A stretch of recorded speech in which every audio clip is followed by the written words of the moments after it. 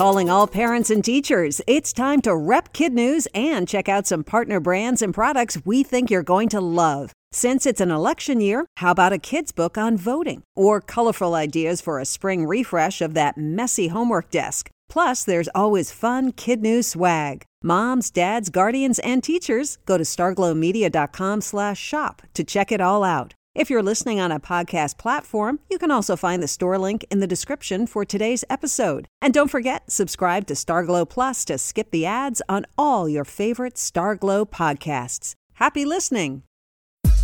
Good morning and welcome to Kid News. I'm Tori. Today is Thursday, March 3rd, 2022. And we begin with the mysterious disappearance and joyful return of an unofficial school mascot. Since 2017, Annie, a gray-feathered peregrine falcon, has perched atop UC Berkeley's 307-foot-tall bell tower alongside her partner, Grinnell. Known as the Cal Falcons, the pair have their own Instagram, YouTube channel, and 3 dedicated webcams. With nesting season fast approaching, those familiar with these birds say it's highly unusual for a female to leave her nest. But fly away she did last Wednesday, leaving university birdwatchers to fear the worst when she didn't return. Then, 2 days ago, she miraculously reappeared as if nothing had happened. Her vanishing act made headlines in the school paper as well as local media. Commenting on Annie's escapades, UC Berkeley ornithologist Sean Peterson says he is totally blown away and mystified as to what she's been up to.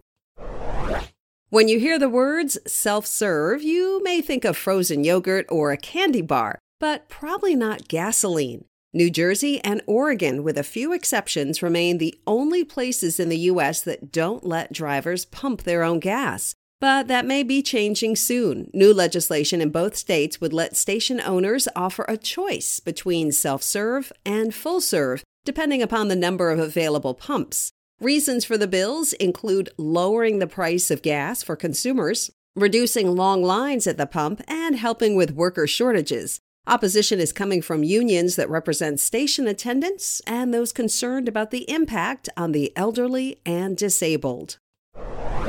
Long live the Queen! Less than 2 weeks after testing positive for COVID, Queen Elizabeth is back at work. The 95-year-old monarch held a couple of virtual meetings on Tuesday before meeting in person with Britain's Prime Minister yesterday. She even took time over the weekend for an outdoor visit with 5 of her great-grandchildren. In the U.S., the government is also pushing for a new normal and has released a new 96-page plan to get us there. Highlights include investing in new treatments, watching for new variants, urging people to get vaccinated, and keeping schools and businesses open. In his State of the Union address, President Biden vowed never to accept just living with COVID. Instead, he emphasized a more proactive approach, including a test-to-treat program which will provide free antiviral pills to those testing positive at pharmacies or testing centers. Dr. Seuss's somewhat controversial legacy is getting a new chapter. 30 years after the beloved children's author passed away, there are plans for a brand new series of books. According to the Associated Press, the original stories will be authored by an inclusive group of up-and-coming authors and artists, and inspired by Seuss's own never-before-seen illustrations. The aim of the books is to represent a wide variety of backgrounds and families. Last year, 6 titles by Dr. Seuss, whose real name was Theodore Seuss Geisel, was pulled from publication for containing racist and insensitive images. The announcement came on what would have been Dr. Seuss's 118th birthday. The new books are expected in stores and libraries next year.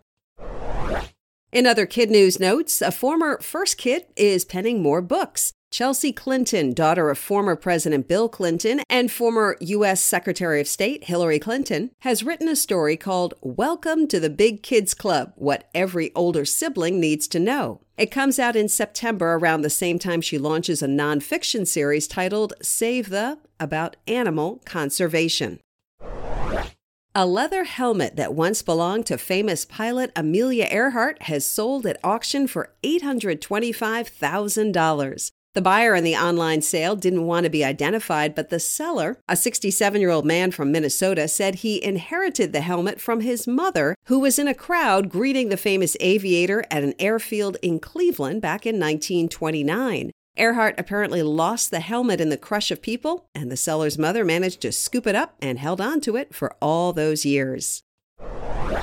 That's it for Kid News. Now, today's Kid News quiz. What's the name of the gray peregrine falcon who's returned to her perch at UC Berkeley? Annie. In what 2 U.S. states do drivers currently not pump their own gas? Oregon and New Jersey. How much did Amelia Earhart's leather helmet sell for at auction?